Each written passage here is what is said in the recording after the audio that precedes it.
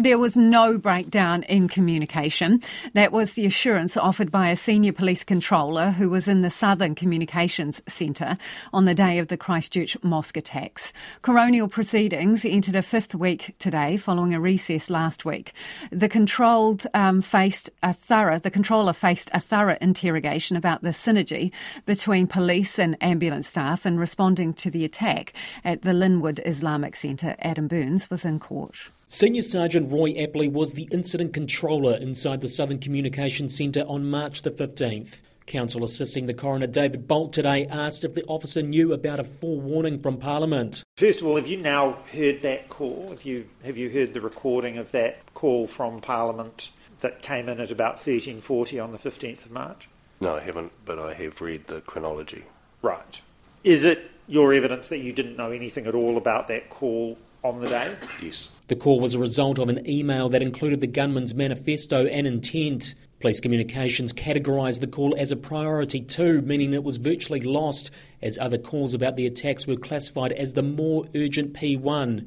Mr Bolt asked the senior sergeant what he would have done had he known about the threat. How I risk managed the whole event, I would have likely caused some sort of preventative action to happen. Ms Dara Taylor said if she had known about it, she would have taken steps to evacuate the mosque immediately. She would have sent staff to Linwood and she would have deployed the AOS to Linwood. That's the sort of thing I'd expect to happen, yep. Senior Sergeant Apley was also asked why the call was not discussed during police debriefs. The fact you didn't respond to it was the problem, wasn't it? Well, yes.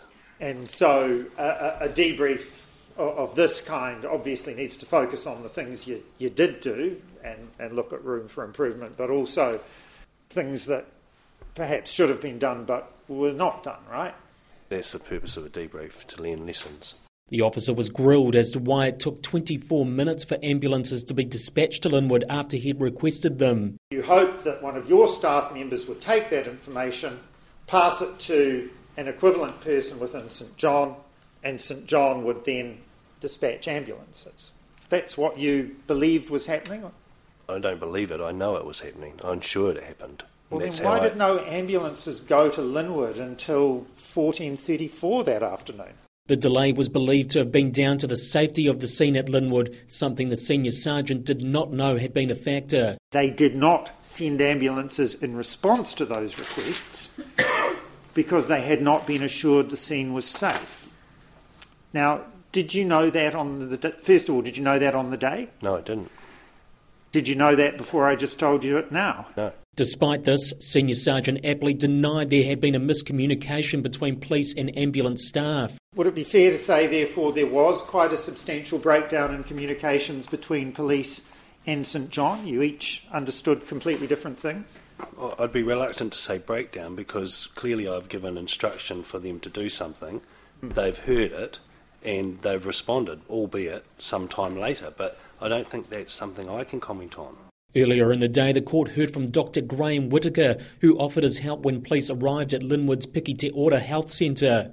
Dr Whitaker said what he saw was indescribable. The situation was, I've been a doctor for 30 years, nothing is comparable to what it was like to be inside the mosque.